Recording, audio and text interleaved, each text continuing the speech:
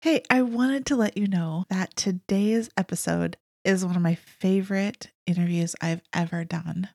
I laughed and cried, and I literally was sitting on the edge of my seat the whole time.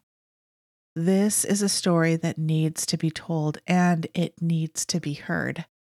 I am so very glad you've joined me today. So, this is the second episode in the Transformation Project series. And today I talk with Tiffany Johnson. Tiffany is the author of a book called Brave Enough Now. This is a must read. You'll know that, and everybody's going to want to buy the book as soon as this is done. She is a speaker, a podcast host, and an amazing, inspirational, and wise woman. Her wisdom and groundedness comes from life experience and pain, but she has let her experiences grow into wisdom, and that is so unique.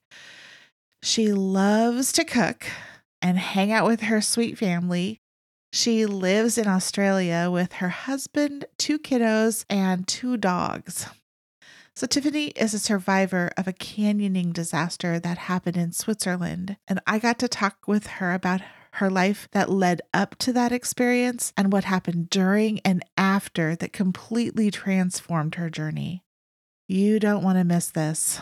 I know it will add value to your day. I'm Dr. Wendy Bruton, and I used to be a therapist. Welcome to my podcast. Each week, I'll be sharing life, stories, interviews, and information that I know will be of value to you and to your life and to the lives that you touch. If you need a therapist or just someone who used to be a therapist, I hope that this is a place where you feel valued, valuable, and learn to move forward from what you used to be. I'm so glad you're here.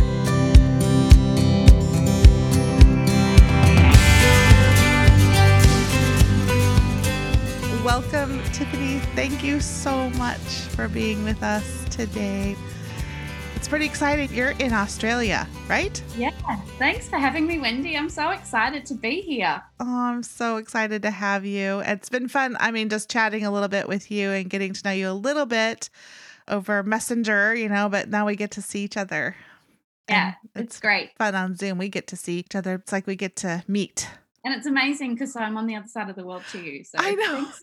I know you're in tomorrow. We were just talking about that you're in, you're on the other side of the world. Yeah, well, I'm down the very bottom of Australia. I'm not in Tasmania, but I am in Victoria. I'm on the beach. Oh, I bet it's just beautiful there. It is. It's very beautiful. So I'm so excited for you to tell your story. You have quite a story. But before we get into your story, I want you just to tell us a little bit about you, who you are, who you live with, what you do for a job, all that stuff. So I am Australian. I live in Victoria, as we just talked about, on the beach, which is beautiful. I have 2 children. I have a daughter who's 15 and a son who is 12. And I live with my husband and our 2 dogs. And I love to do pizza night on a Friday night and make my own dough and sing to Frank Sinatra and have a glass of red wine, and we all dance in the kitchen, and it's like our family fun night Friday night. What do you put on your pizza? Oh, this is always very controversial, but I'm a big fan of a ham and pineapple pizza. Me too. All right. Yeah. Good to know. Yeah. Okay. We can still be friends. That's good. My husband's all over the salami, the mushrooms, the olives, but that's not so much for me. And the kids like the good old margarita, very basic, and lots of herbs from my garden and things. I have a big vegetable garden, which is really lovely. And I do love to be in the garden. It's very grounding. And for work, I'm an author. I'm a podcast host. I'm a speaker. Last year, I stopped my business. I've had my own business for 8 years. I'd been in a massive car accident and had an injury. I was a remedial massage therapist, and I was told I could no longer do that anymore. So I threw myself into my author work, and that's what I do. That's exciting. I can't wait to hear more about that. I know we're going to hear more about that. Well, we get to hear your story kind of transformation today. So why don't you, before the event that we're going to talk about, why don't you talk a little bit about what your life was like before this event and the expectations you had for your life, for your future, all of that before? So when I was about 17, I'd grown up in rural Australia on a farm, and we had cattle. It was a cattle farm.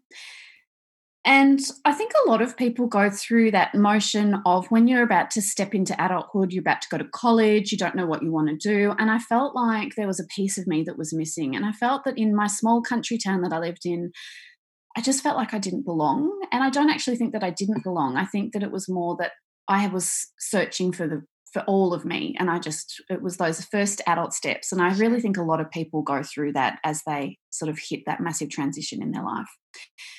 And I thought that my steps to adulthood would be to go interstate to university. So I moved away from home and I started university. In my second year in college, I was working and I was standing at a coffee machine. I hate coffee. I can't make coffee.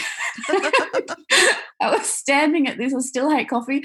And I was standing at this coffee machine and I saw this man and he took my breath away. And I think that when you first, when you're at that age and you first are experiencing all those different feelings and emotions, it's quite overwhelming. For me, it was very overwhelming. And within a week, we'd moved in together. We were in love. It was wonderful. And then after about 3 months, that wonderful euphoric feeling, he became very controlling. He knew where I was every minute of every day. And it went from euphoric bliss to an incredibly toxic relationship and very damaging. Mm. And I didn't see my family for almost 2 years.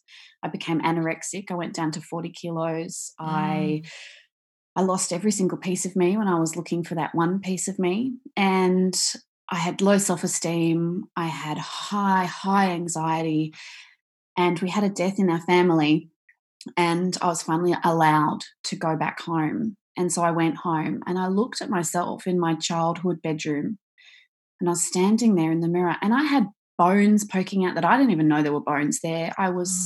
I looked like something out of a concentration camp. It was terrible. And I just thought, what has happened to me? Mhm. I can't do this. And I didn't know how to leave. I didn't know how to get out of this toxicity in this Mhm. relationship. And being back with my family, I started to regain my strength within myself again. And so I drove back 12 hours straight with a can of Coke and a Mars bar, Uh-huh.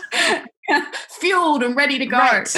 And when I got back to our home, he was in bed with two other women, and that Oh. was my escape. I finally could leave. It Mhm. was a blessing, and I went far away again. I ran away again, and I thought that I would find myself on a tropical island. And I was drinking too much. I was consumed with shame. I'd never told my parents the true nature of the relationship.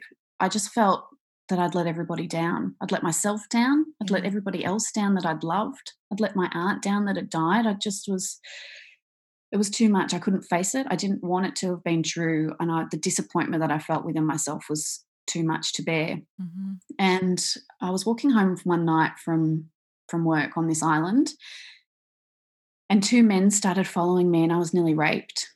And Mm. I moved on and recovered. And the next day, my ex boyfriend had found where I was, and he called. And I just remember that phone call, and I could hear his breathing, and I knew that it was him. Mhm. And I thought to myself, if I take this phone call, maybe I'll stop him from coming to come after me. Maybe I could, I wanted my future to be better. Like you said, what was your expectations? I wanted to have an amazing life. I wanted to feel full. I wanted to be all of me. And yet I'd lost every single piece of me. Yeah. And then he said he was going to go overseas. And I thought maybe it's better the devil you know than the Mm. devil you don't know. And Mm. fear drove me. And so I said, want to book a ticket for two. And so I went overseas with With him. this horrendous man. And we got overseas and we're in the UK, and the same wheel started to turn. Things were bad, things were going to worse. And I was going through my backpack and I was thinking, how the hell am I going to get out of this? Like, what am I going to do? Why have I made so many mistakes? What is wrong with me? And Yeah. I found this letter, this envelope, and it was covered in all those love hearts and little stickers and stuff, and it smelt of really cheap perfume. And I was like, oh my God, I've got to know what's in this letter. And it was a letter from his girlfriend back in Australia who was married, who was thanking him for the ticket that he had bought for her to go and fly overseas and be with him. And I knew he had absolutely no money. And he had very cleverly and deceitfully managed for us to, and I'd made bad choices. It wasn't just him. I chose to believe him, to open a bank account together, and he had taken every cent and had paid for her flight. And I just went, enough is enough. I cannot do this. I cannot be this person. I'm not going to let me be this person that gets downtrodden and treated just so badly. Yeah. And so I left. And now I was on the other side of the world with no money, nowhere to go, no idea what was next, and no connection to anyone that was there. I was completely and utterly alone. And so I made a a phone call back to home, back to my parents. And you probably remember this, like getting a phone call from overseas was like, oh, so exciting. And that, I remember that too. Yeah. Yeah. And so I rang my mum answered, rang home, and I was hysterical. I was sobbing down the line. I was a mess. And mum talked to me and she said, go and book yourself in a nice hotel. Don't worry about anything. Get your laundry done. Go and get a nice cup of tea. And then tomorrow I want you to go and find a travel agent and I want you to go and book a Kentucky tour. Go and live. See the world. You can't have gone to the other side of the world and have had a terrible time. Oh. And so that's what I did. And I got to the travel agent and tried to book a Kentucky tour, and no one could understand my accent, and it was just a nightmare. For those of you who don't know what Kentucky is, it's a bus tour group for young people ages 18 to 35, and in Europe in particular. I know they have them in the States, or they used to, but it's like a speed dating of countries. So you go, 2 days in France, 2 days in Italy, 2 days here, 2 days there. And so within a week, I got on this bus, but I didn't have the right paperwork and I didn't have all the things that I needed. All I had was my tiny little receipt and my passport. And it took me 2 hours to get on the bus because I'd done it all so fast. Everything was chaos. And this whole busload of people were all friends, all sort of 20, 21 were waiting on this bus, sitting there for 2 hours. And as I got on that bus, can imagine the yahoos and the, good on you, whatever. And I thought, why am I here? I think I'd rather die. This is not worth it. Where's the rock? Find a rock. I just want to get under the rock and hide. I don't want to be here. Yeah. And I was still riddled with shame and anxiety and guilt and lack of self-love, and didn't trust anybody. My trust for anyone was non-existent except for my family. And so we started on this journey on the tour, and I made lots of mistakes again, but I also learnt lots along the way. And then we finally got to, I think it was Tuscany, and the loneliness that I felt within myself, because I didn't love who I was. I didn't feel I had a connection with anyone on the bus. Everyone had all their friends that they were traveling with. There was only maybe 3 or 4 other people that were traveling alone. It was so gut-wrenchingly hard to see everyone else sharing in these wonderful moments, and I felt so on the outside. Just like I'd done as a kid on the farm, I felt on the outside. And it was a quiet day, and we were driving through these amazing sunflower fields, and I wanted to shout at the top of my lungs, look at this, share this with me, but everyone was asleep. And I looked up over the seats of the bus, and I saw another girl do the same thing, looking up over the seats of the bus, and I motioned to her to come up here, I've got a spare seat. And so she came and sat down next to me. And that connection was what I had always dreamt of. We instantly started talking. She was like my kindred spirit. It was like Anne of Green Gables and Diana Barry from Anne of Green Gables. It was the most wonderful connection, and there was no judgment. There was no expectations. There was just appreciation of who each other were, and we instantly connected. And she's still my best friend to this day. Oh, I love that. It's beautiful. And can I just say, like, what gave you the courage at that moment to Like to even say, come up here. I don't know. What gave you that courage? I was just so lonely and so desperate to talk to someone or Mm. experience something amazing with someone else and I hadn't spoken to her at all on the trip and she'd not spoken to me. And something within me knew that I had to say, come up here. And Mm. I did that, and I'm very grateful that I did that.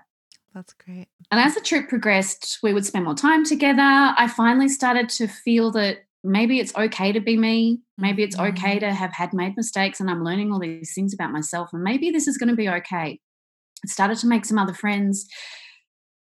But with inside me, there was this constant picturing of a bad feeling, like an intuitively bad feeling. Like my stomach was like doing little somersaults and roller coaster rides. And I just kept pushing it down and thinking, oh, it doesn't matter. It doesn't mean anything. I don't even know what's going on. I'm just ignoring it. And when I got to Switzerland, by now I really started to find my own way. And it was the first time I'd seen snow. I know you're from America, there's no snow here. There Right. was no snow where I grew up. And we went up to the Jungfrau in the Swiss Alps. It's the highest train station in the world. And there's a beautiful glacier there. And we go up on the train, it's a clog train, and we get up to the top of this mountain, and I hold this snow in my hands for the very Mm. first time. And I look at these mountains and I look at the glacier and I think if these mountains have stood the test of time, if they have withstood blizzards and dinosaurs and humankind building train stations at the top of a mountain, then maybe I can do this thing called life. Maybe I can be as big as this mountain. And it Hmm. was the first time I felt self love in Mm. so many years. It was so liberating. And that night, I didn't drink anything. I didn't need to hide who I was. I didn't need to be anything other than me. And I Hmm. was okay with that. I was loving it. I called my dad and said, I'm having the best time. Tomorrow we're going canyoning. I can't wait. It's going to be amazing. And then the next day, we were going canyoning. So, canyoning is an adventure sport. It's like in the side of a mountain, and you make your way down through the water. We would call it a creek here. I don't know what you call it in the States, but just like, yeah, it's like a very narrow ravine, water going down, and you jump, slide, use abseiling equipment, jump into water holes, get to the Sure. bottom of it. And most people who were going canyoning didn't actually know what canyoning was. They all thought we were going canoeing. It's not canoeing at all. And we were standing there and we were getting ready. We had our life vests on, full water wetsuit, water shoes, helmets. And there was a girl standing next to me, and she was from another bus group. So it was a extracurricular activity. Not everybody had to do this particular activity. And there were two busloads of people who had chosen to go and join to do this one group activity. I didn't know the girl standing next to me, and she had a wedding ring on. And Kentucky tours were very renowned for partying, lots of sex, lots of alcohol, that sort of thing. Hmm. And I thought, why would someone who is married come on a Kentucky tour? Because I think there was one married couple on our busload, and I just thought it was like a singles thing. Yeah. Like it was known as a singles thing, and I was like, why would someone wear a wedding ring? And her friend said to her, um, "What are you doing?" And was putting a band aid over her wedding ring. Uh huh. And she said to her friend, because if anything happens, I want everyone to know that I was married and her body has never been found. Mm. I'll never ever forget that. It just, it's almost, as I was standing there and my stomach was by now doing absolute somersaults and I felt so overwhelmingly sick, almost to the point where I thought I have to sit down, I can't stand up. And I thought to myself, does she feel unwell like I do? Does she have a feeling as well that something's not right? But I just ignored it. And we Interesting. got on the bus.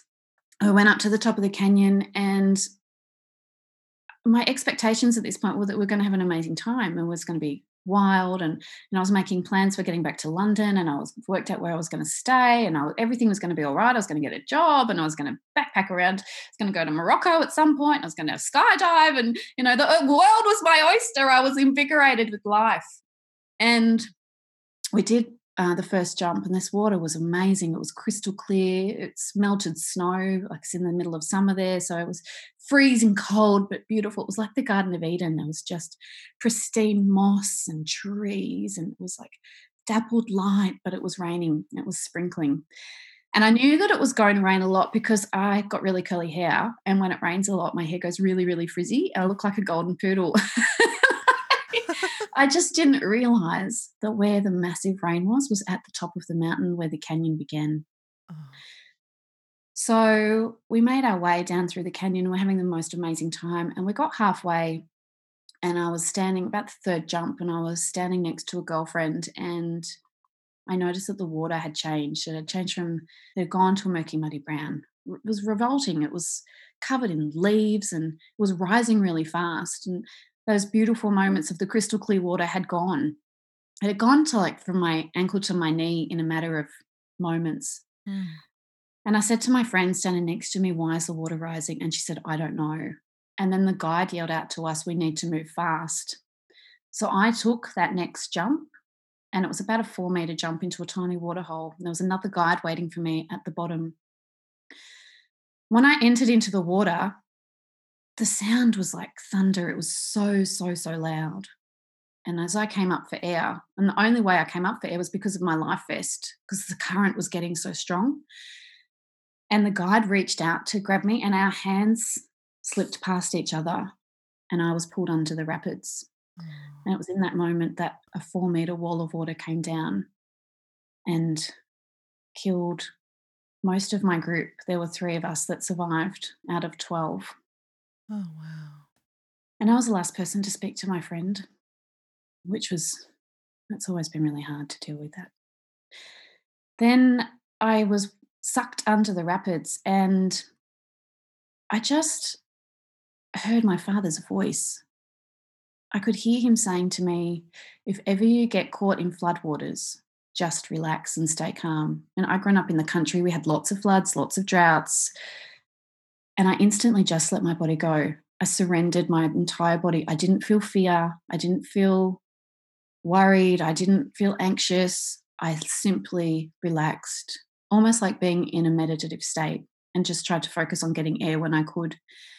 And I kept coming up for snippets of air, but my mouth would only sort of just, or my face would only just get to the surface, and then I'd be dragged back under again. It was like being in a front loader washing machine, completely out of control.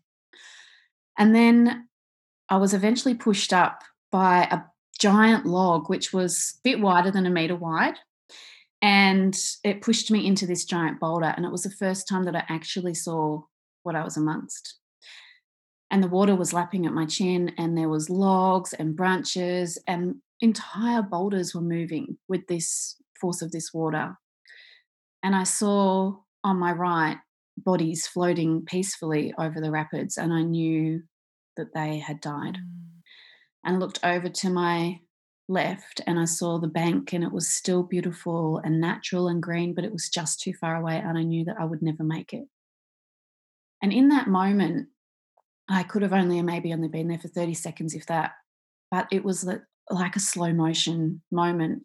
And my entire life played out to me like a series of snapshots. Mm.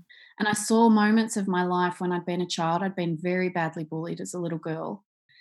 I had kids pin me down and measure parts of my body because they thought that I was longer than them or taller than them or bigger than them. And I saw that moment of me lying in the playground being pinned down by all those kids. I saw me as a teenager who felt that I didn't belong and that I wasn't part of the cool group. Saw moments of when I was in that relationship and the toxicity of it and just how bad it got. And I thought to myself, I don't ever want to be that person again. And then I saw the moment of the day before on the mountain with the snow. Mhm. And I went, I am never, ever, ever being that girl again. I'm never letting anyone treat me badly. I'm never letting anyone tell me that I'm not worthy. I'm never letting anyone tell me that my life isn't worth something. It's worth something. And my new friends accept me for all of me, even all the broken pieces of me. And I choose life. And if I stay here, I'm going to get hit in the head by another log or be crushed by a boulder. And I don't want to be left knowing that I had been that girl. And so I wiggled a bit and I let go and I got sucked under the rapids again. And it came to a point where I thought, this is it. I don't have any air left. I just cannot hold my breath any longer. And I prayed. I prayed to God and I prayed to my aunt who had died previously. And I said, please, dear God, please, Arnie, die. Don't let me die, because if I die, Mum won't cope. And you both know that. Both God and yep. Yeah. Mothers are such an important part of our life. Oh, and magically, I don't know if it was a wave or an angel or God or what it was, but I spurt up out of the water like someone had grabbed onto the shoulders of my life jacket and ripped me up out of the water, and I took this massive gulp of air and I saw what I was about to go over, and it was an absolutely giant waterfall, absolutely enormous. There's a photo of it on my website. Someone had taken a photo, which is unbelievable. And going over that waterfall was a bit like feeling a free fall flight. I actually don't know how I survived. And then when I came up for air again, I was in this tiny little alcove, pristine water, flat, no rapids. The entry point to this alcove was maybe a metre wide. And I tried to make my way over to the edge, but my legs wouldn't work. So I used my arms and I sort of did a breaststroke maneuver to get to the edge. And I kept grabbing onto the grass and I was trying desperately to get out and pull myself up. And I just couldn't grab onto anything because it was all wet from the rain. And then a pair of feet arrived sort of at my eyes, because my head was, I was barely able to just even bob up and down. Like, it was only the life jacket that was stopping me from sinking. I was so exhausted. And this person tried to grab me and pull me out, but I actually had a massive big branch stuck through my life vest. So I wiggled back down into the water, pulled it back out, and then he yanked me up onto the edge. And as I looked up, I saw that it was one of my friends that had survived. Oh. And I was lay there and I was panting. And then I became like, the adrenaline kicked in. I was like a soldier in combat. And I jumped up. A person had come from nowhere. I don't even know who it was. I was covered in mud and debris, and like I looked like a scary mud lady. Mm-hmm. And this person said, come with me and I'll take you to safety. And so we followed this person and we climbed up the side of a mountain, and it was incredibly steep. And we held onto trees and ropes and whatever we could. And by now it was like a mudslide. And we made our way to the top. When we got up to the road, the person who had led us up there looked at me and he started crying. And he said, oh my God, you're the one that I couldn't hang on to. It was the guide that was at the waterhole waiting for me, where our hands slipped past each other. And we made our way down the road and we came to the scene of a rescue attempt, but I knew that they were already too late. So there was 21 young people that died that day. 3 of them were guides and 18 participants. 14 were Australians. It was the largest death of Australians outside of war times at the time of the event. There was media everywhere. There was over 200 journalists waiting outside our chalet. There were 6 of us that were taken to hospital. I had a broken leg, and my leg is split in half from my ankle to my knee. I had 4 broken ribs. I had particles of rib floating around. That was from when the log crushed me against the boulder. I had dislocated jaw, which I've since had surgery on. I had soft tissue damage to both of my legs, which still caused me trouble most days. And my pancreas got damaged. So I'm now type 1 diabetic on an insulin pump. And I had PTSD and survivor's guilt for a very, very long time. But I sought the right help and I was able to move on and live an amazing, normal, extraordinary life. Oh my goodness. That is an amazing story. And you got out. I got out. You got out of so much. Yeah. Wow. So then what happened? Now I have to know what happened. Did you come back? Did you come back to Australia then? Or how did that? So The press was very intense, and we were held like hostages in our chalet after we got back from hospital. My injuries actually weren't diagnosed until I got back to Australia a couple of months later. When they did all the x-rays, it was too soon after they'd broken, and so nothing showed up. I was in shock. We were all in shock. It was horrific. Eventually, the Swiss police allowed us to go because it was now a crime scene, and so we all had to have investigations done, and counsellors were brought in, but we weren't allowed to leave for a period of time. Mm. And getting back to London is a very big blur. So I had all those broken bones and damage to my body and no pain relief at all. Oh my goodness. And so I pretty much slept. It was Yeah. the only way that I could really deal with anything. And I remember getting on the plane, my body swelled up. I was really swollen and I couldn't fit any of my clothes. I couldn't fit my shoes. And I remember walking on the plane in London to come back home to Australia because I knew I needed to be taken care of and I would have to go home. And I was angry about that. I was angry that I couldn't finish my trip. I was angry that no one else could finish their trip. I was angry that they died. I was angry that I'd stayed alive. And it actually was at that point where I thought it would have been so much easier if I had have just died. Yeah. I was absolutely certain that death would have been easier than dealing with everything that I was dealing with. When we got off the plane in Australia, we got off in Sydney and we were escorted out by the police actually by the Secret Service, because the intensity of the media was so bad. So there were helicopters hovering all over our family farm and news crews down the street of our property. And I lived in the country. I did not live somewhere. It wasn't like I was, in a Right. suburb of the city. I was a long way away. And I refused to talk to anybody. I refused to talk at all. And I remember getting off the plane and these Secret Service, they had like their spy Yeah. talking voices and they're like, "Oh, we've got the package." Yeah. I was like, "What the hell is going on?" Who are you talking to And we and get taken about? through all this. Yeah, it was crazy. And we get taken through all these back avenues and passages you'd never know even existed in an airport. And then they opened this door which looked like a wall, and there was my family standing there. Mm. And my mum always says, "I just remember that you had no shoes on and these strange clothes and that your feet were black and blue, like they were just black." I mean, the bruising on my body was, when you see those TV shows where someone's been beaten to death and the police are trying to work out the crime, Mhm. how the person died in the murder investigation, I looked like that. Mm. And everyone was hugging me and no one knew that I had all these broken ribs. Right. Going, "Ah!" You're like, "Don't touch me." And I got home and I basically slept because we still didn't know the Mhm. extent of my injuries. And I never talked to anybody. I just felt like nobody understood. Mhm. And my mum started to get really worried about me. And the only Mm. person I'd spoken about was this girl called Cassandra, the girl on the bus. Mhm. And so my mum rang this girl. She got her phone number from wherever. And she said, "Hi, you don't know me, but I know you know my daughter Tiffany." And Cassandra said, "Oh, how is Tiff?"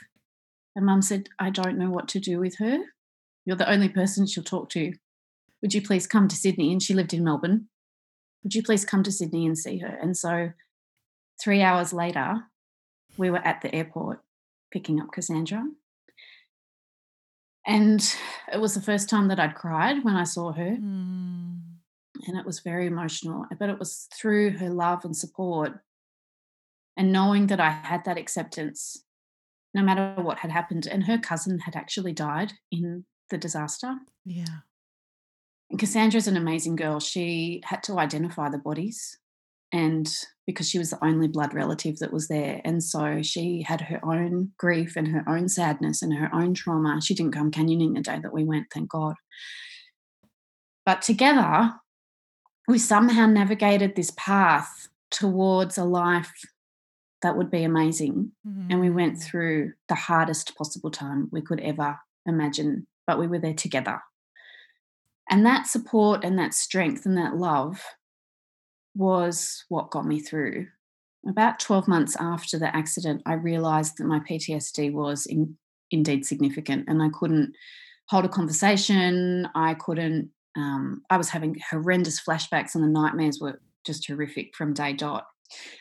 And I couldn't answer the phone and then write down something. I couldn't work out how the order of things went.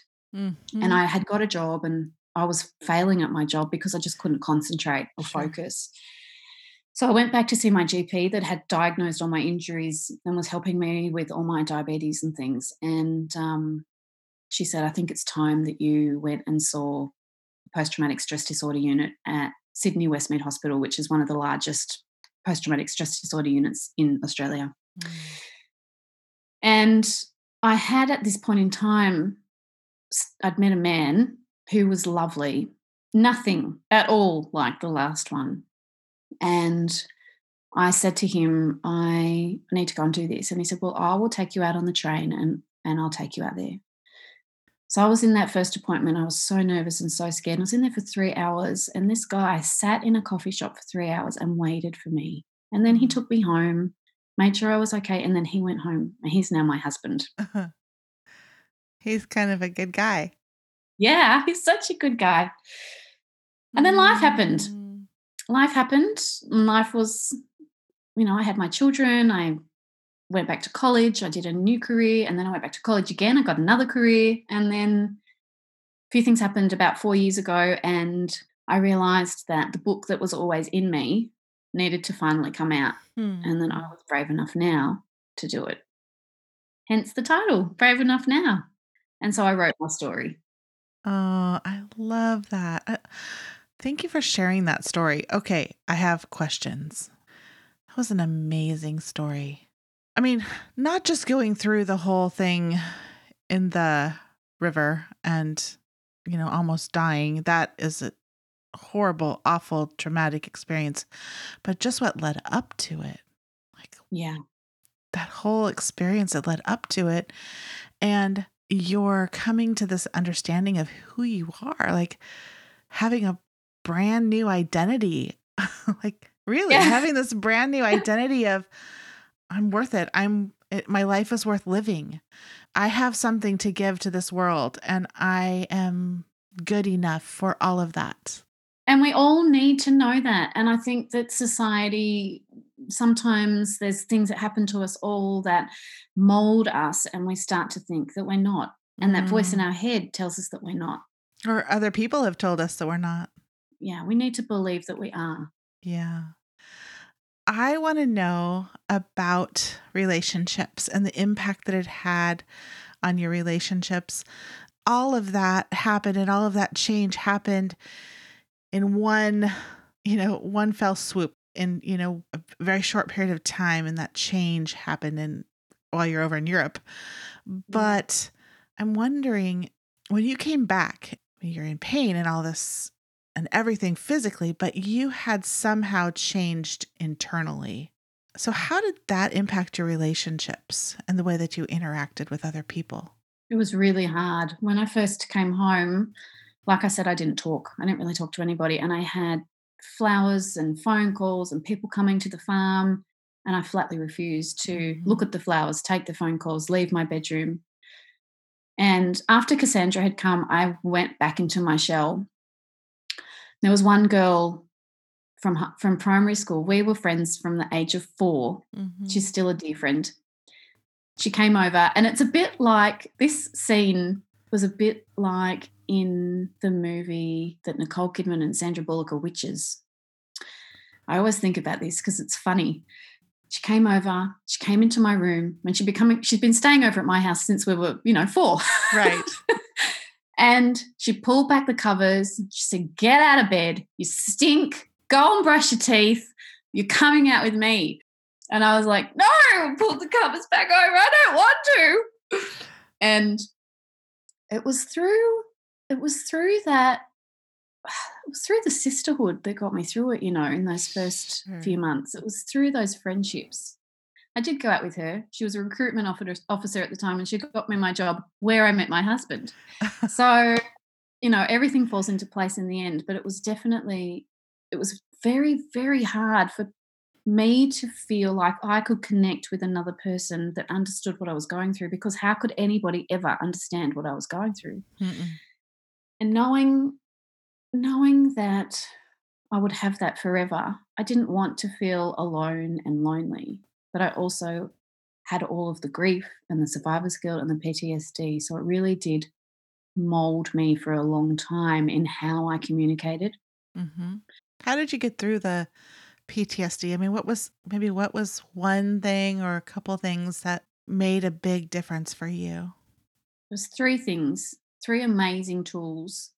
So I've journaled all my life, Mm-hmm. and journaling was really, really important. Getting the right help, absolutely. When I first came home, Mum said, "I think you better go and see a psychologist." And so I went and saw this lady, and she said to me, "Oh, I've only ever really dealt with divorces, but I'll give it a go." Well, no, thank you. That's not going to work for me. How hard could it be, really? So I never went back to see her, but she did give me one tool that was very, very useful. I'm very creative. I've sold a lot of artwork over my life, and I've always done painting and drawing.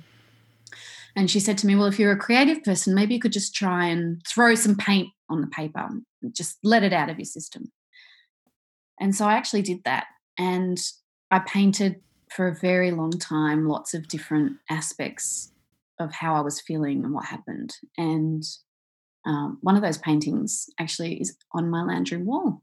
And I look at it every day and I remember how lucky I am to be alive. And I thought Mm. for a very, very long time, as part of the survivor's guilt that and the PTSD, that I needed to live my best life for them, for those people who didn't survive, that didn't make it. I had to be every single thing for them. I had to have big relationships and be a wonderful mother and be the best I could be at work and be the best I could be at everything. And then I realized one day that actually I need to be the best for me, because once I'm the best for me, then I can be the best for everybody else. And then I can Mm. make a difference and then I can help others.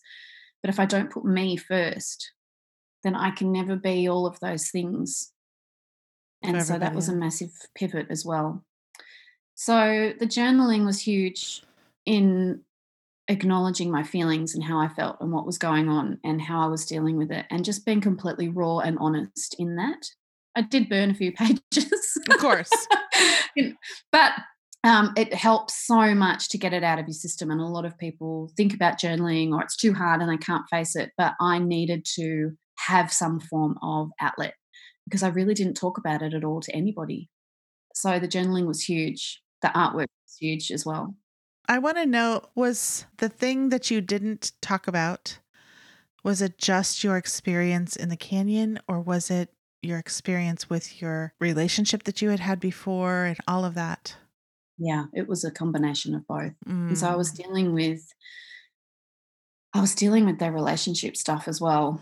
And that took me a very long time, a very, very, probably longer to deal with all of that than the canyoning stuff, because I did go and have support and help. And I had therapy for many, many, many, many years on that. And we did touch on the relationship.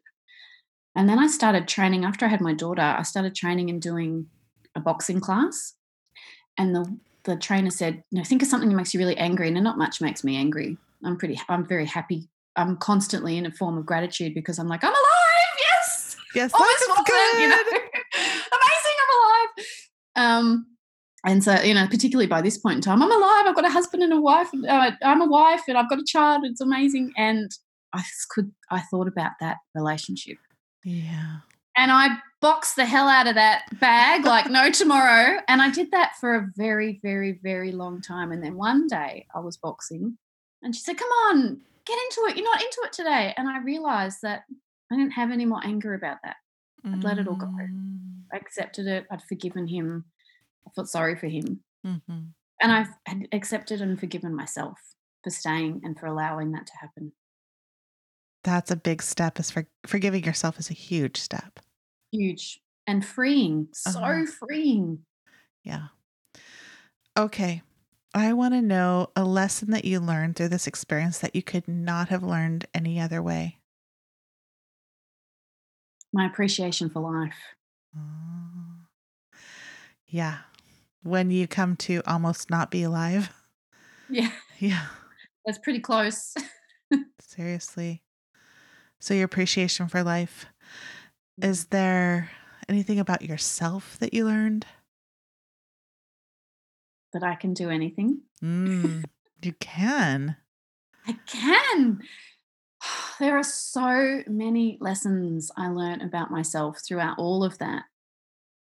I learned that it's okay to be me, and it's Mm, okay to make mistakes, and it's okay to have the bad days, and it's okay to have the good days. And mm. it's that acceptance of yourself, all of yourself. There's actually, I don't often do this, but there's a beautiful passage in this, which I was talking to someone about this the other day. In your book, I would love you for you to read part of this book. Yeah, this is just the last page. And I think this sums it up, your question. Okay. Now I have come to know that I no longer need to live my life as if I am living it for those who died. I need to live it just for myself, for all of me, for all the broken parts of me, for all the fixed parts of me, for the me that I am, that is whole. A me that I found while finding my way through winding roads with all of them leading home back to me. Oh, I love that. That does sum it up. That's beautiful. Thanks for Yeah. reading that. I can't wait to read the whole thing. I have actually ordered it, so it's on Oh, its way. great. So I can't wait. I do have another question about expectations. Like before all of this, you had expectations for life of what it was going to look like. How did it change after that? I mean, where you are now, how has your expectations for life changed? The biggest thing that I learned is that expectations can bring discomfort, disappointment, sadness. So instead of having expectations, I live more in gratitude. Oh, I love that. Yeah, In the because moment. at the beginning I thought, I'm going to go to university and it's going to be amazing and I'm going to make all these friends and I'm going to learn all these things, and none of that happened. Mm, None of that happened. I'm going to fall in love and it's going to be amazing and I'm going to have the happily ever after. I'm going to be Cinderella. That didn't happen. yeah, I'm going to go overseas and it's going to fix everything and I'm going to keep moving forward and it's going to be amazing. And, that didn't well, happen either. I'm going to Mm, go and be on top of a mountain and find myself, and then I'm going to go canyoning and it's going to be amazing. yeah. And so I think all of those things led me to going, I have goals in life now. I Hmm. have a lot of goals and I try work really hard to reach my goals. Hmm. I have steps in place to go, okay, well, this is my top goal and what do I need to do to get there? And I break them all down. Hmm. But I don't have expectations that, well, this has to happen. There's lots of flexibility in my life. Like, you were running late today, but that's okay. It doesn't matter to me. I'm just happy and grateful that we're here. So Oh, I love that. I try really hard not to put expectations on myself. And I Hmm. try really hard not to put expectations on my children as well. And I know that I could probably work a little bit harder on that. Yeah, just living in the moment and living for having goals, but holding them with an open hand instead of a tight fist. Like Yeah. that is so healthy and hard, right? Yeah, absolutely. Eckhart Tolle talks about, in his Power of Now. And, Yeah. if you're hopping in the car, just take 10 seconds and look at the sky and go, oh, check Mm, out that sky, and feel that gratitude. mhm. And it really does. And I do that all the time. It probably drives my family crazy, but I'll be like yesterday morning was the most amazing sunrise, amazing sunrise. And that's my favorite time of day. And I was just like, look at the sun. Just, can you feel it? It's like energizing us and it's giving life to us. And my kid's like, oh, mommy. Oh, again. But But But it's it is, true. and it's in that moment, and not thinking, not expecting that today is gonna be the most amazing day and that's how it has to be. But this is amazing right now, and I'm Yeah. so grateful right now that I can see the sun. I can see this beautiful sunrise. This is a blessing, this is a gift. That's This is beautiful. amazing. That is such a good way to live. Those are good words. Good words. I have a couple more questions. I really do want to know this. I wanted to know. I was thinking about this question actually when you were telling the story. So I want to go back to that moment when you came home because your aunt had died. And you came home and you're looking in the mirror or you're in your room and you're seeing who you are for reals. at that moment, and you're kind of coming to terms with what reality is right now and where you are. If you could go back, like you right now, today, could go back to talk to that sweet girl, what would you tell her? Good question. I would tell her to eat something. For the love of God, just eat something. Oh, to eat something. You're too skinny.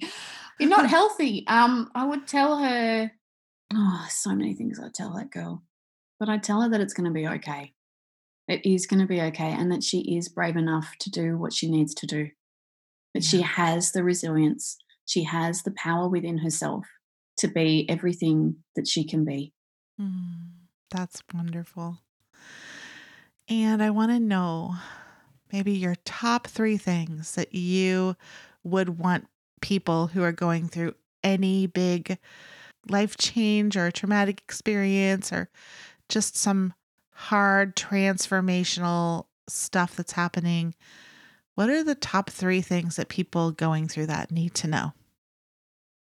They need to know that through all of the hardness and all the difficulty and all the trauma and the hurt and the pain and the suffering, that you need to move through it, and that it is going to be hard. It is going to be so hard. But on the other side of that, know that there is another side of that, and that you will get through it Mm, with the right help, the right tools. The other side can be a life that you love. And mm, when you really truly know what you want, you are really able to make the positive changes in your life that you need to make that change. The only thing that you can control is who you are. There is mm, nothing else that you can control. There's no point in worrying about anything that you have no control over whatsoever, because you mm. can't do anything about it. But what you can do is make positive choices for yourself. And if my story can help inspire someone to make a positive choice, then my job is done. I love that. I know it's inspiring people. Thank you so much for your vulnerability and for just willing to tell the story and for being here and telling the story. And oh my gosh, so many things. So before I ask you, though, the last 3 questions I ask everybody on my podcast, I would love for you to tell everybody about your book, about where we can find you, how they can get in touch with you, what all you're doing right now, all that stuff. Fantastic. So my everything's on my website, tiffanyjohnson.com.au. You can get my book on the website, or you can also go to Amazon, Brave Enough Now, an inspirational story of self-discovery, survival, and hope. So that's on Amazon, or you can also get it on my website. I have signed copies that I send all over the world, if that's something that takes your fancy. I also have a podcast called When We Are Brave. It's available on every platform known to man for podcasts. And that is so much fun. It shares inspirational stories and conversations, plus tips and tricks on how you can live your best and bravest life. Because every day we have to be brave in our life. And I just want to Mm, help empower people to know that they can be brave in every single thing that they do, whether that's getting up in the morning, changing their job, telling someone that they love them, that they can do it. That to empower people to be their authentic self and to be brave in doing so. So that's that people can find me there. I am on Facebook. I am on at Tiffany Johnson at Brave Enough Now. I am on Instagram. I'm on Twitter, LinkedIn. You can find me everywhere. Pinterest. everywhere. I'm everywhere. Well, I will put all of that in the show notes and the link to your Amazon book and also your website and all that stuff. So people can check out everything in the show notes. So thanks again for sharing all that. I'm going to ask you the 3 things. So now I ask everybody these questions, and you might have already shared this event, but maybe there's a different one. But the first question is a pivotal event that changed you. So it could be what you shared today, or it could be something different. I would say the moment in the canyon when I was stuck between the log and the boulder. Sure, that was a pivotal event. That was a Yeah. life or death moment, and you chose Yeah. life. Yeah. It's beautiful. The next one is a person who changed you. Oh, I know there have been so many, one? but well, yeah. I mean, you've already said a bunch of people. I know, that's right. I would say that my husband, my amazing husband, he's the most incredible human being. He is intelligent. He's beyond intelligent. He's so smart. Huh. But his emotional intelligence is amazing. He's kind, he's compassionate, he's thoughtful, he's been my rock throughout Mm, everything for the past 20 years, and he has helped mold me in encouraging me and uplifting me to be who I am. And I would also say Cassandra, my best friend as well. mm, that's great. Yeah. You're And he two. makes me laugh a lot, which is great. You're two people. Laughing's so important. I love that. Okay, the last one is a book that changed you. Oh, I know you put this in the questions, and I was like, one book? I know. I think when Wild came out by Cheryl Strayed, and I know lots of people don't like Wild, but I love Wild. I Okay. read that book rather quickly. I was in Hong Kong and I was traveling with my mum at the time. We were working together, and this is a fair while ago. And I just connected so many things with her from my own story. Uh-huh.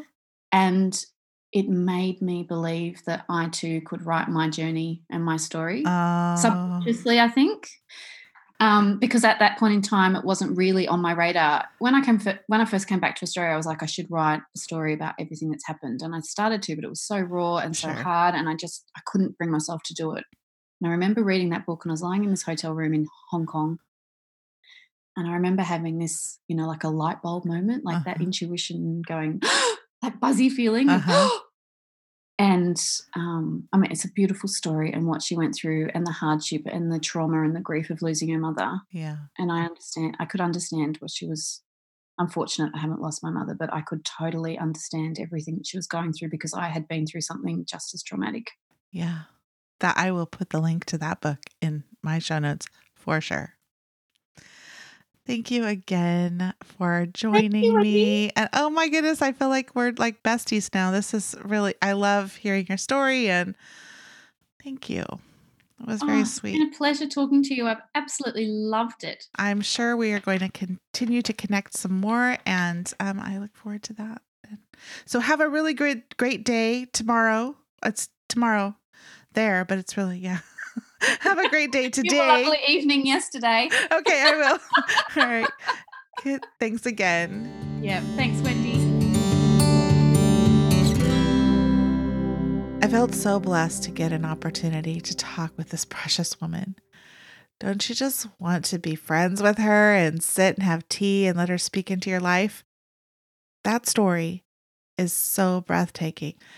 At the end of interviews, I always find one thing that sticks out to me and share it with you as a wrap up. It's usually really easy for me, but this time it was really hard. There's so many things about her story that needed to be highlighted, I thought. I landed, though, on one thing that she talks about at the end. She had met her friend on the tour, and through that friendship, she was able to really know that she was worthy of love and belonging and living a different and whole life. And then that friend, when Tiffany's mom called her, got on a plane and flew to see her within 3 hours. Did you catch that? Who does that? I mean, she dropped everything and went to see her friend who needed her. She just did it without even thinking. This is a good friend. And then she met a man who drove her to an appointment that was scary for her and she needed support. And that man went and just waited 3 hours for an appointment to be over and then just drove her home. Now that's a good man, right? What I thought about was how Tiffany's willingness to choose to leave her abusive relationship and say she didn't want to be that person anymore. The person who put up with people treating her as if she wasn't important or as if she didn't matter. When she found enough strength to be brave enough to expect more, She found people to give her more, who loved her for who she was, who saw her. She was able to draw lovely people to her because she saw the beauty in herself. And then they were able to reflect that beauty right back to her. It's so hard to see the beauty in yourself, I know, when you're surrounded by people who can't see past their own stuff enough to see you, the real you. It is so hard to let go and trust that you are worth loving and worthy of precious love like those two friends showed to her. It takes courage and strength and being brave enough to let go of the known in hopes of something better that you don't even know is out there. So my words to you today, if you're in that place, is to take the leap. Just trust that you are worthy of love and belonging. You are worth more. You don't need to settle. Whether this is in your personal life or your professional life, wherever it is, don't settle for just what you know. Find your courage and go find the life you want. Go create and fight for the life that you were made for. I'm so glad you joined us. Make sure to subscribe so you can get all the episodes. And you can help support our podcast by clicking the support button in the show notes or going to our website, essentiallybetterlife.com. Follow me on social at Essentially Better Life and check out my website for all kinds of information on business and personal coaching, my book, and even some great stuff on essential oils. Thanks for listening. Blessings and be well, my friends.